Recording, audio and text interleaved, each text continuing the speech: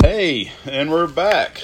We're going to talk about the Tax Kuma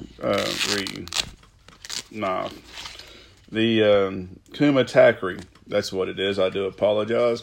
It is a kukri meets bolo design. It's made for urban and bush environments. They even included a bow drill socket and both sides of the handle, which is nice whether you're left or right-handed. 1095 coated, all your tops, good stuff.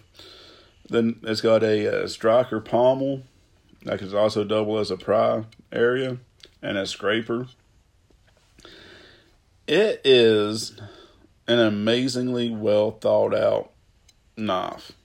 Is it my primary bush knife? No, it's one of my urban carry knives. The back of the spine on mine is sharpened about about 60% of the way. It's got the serrations at the bottom. But anyway, the knife is, it's just a great design. But let's talk about the sheath. The sheath is a Cordura style sheath with Molly on the back and a plastic insert.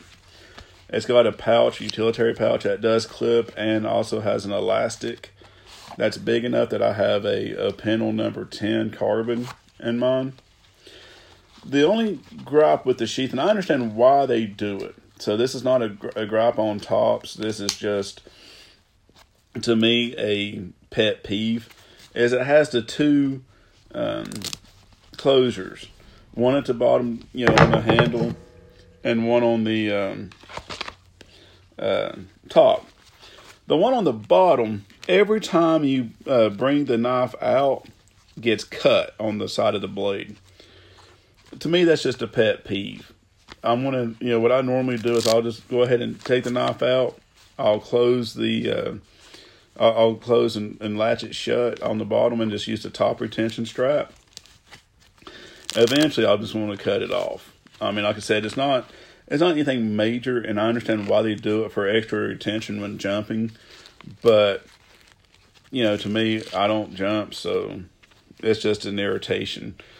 But other than that, the sheath is an amazing style sheath. It's well thought out. Like I said, that's my personal gripe, and that's not a knock against tops whatsoever on the sheath on this knife. Would it be my only bush knife? No. And the reason behind that is I'm more of a Kohansky style, Ray Mir style knife for the bush. But for urban carry, it's definitely my top 3 urban carry. So seek it out. I know it's a fast podcast, but there's really not that much to say about the knife. If you like it, get it. If you don't. It's good either way.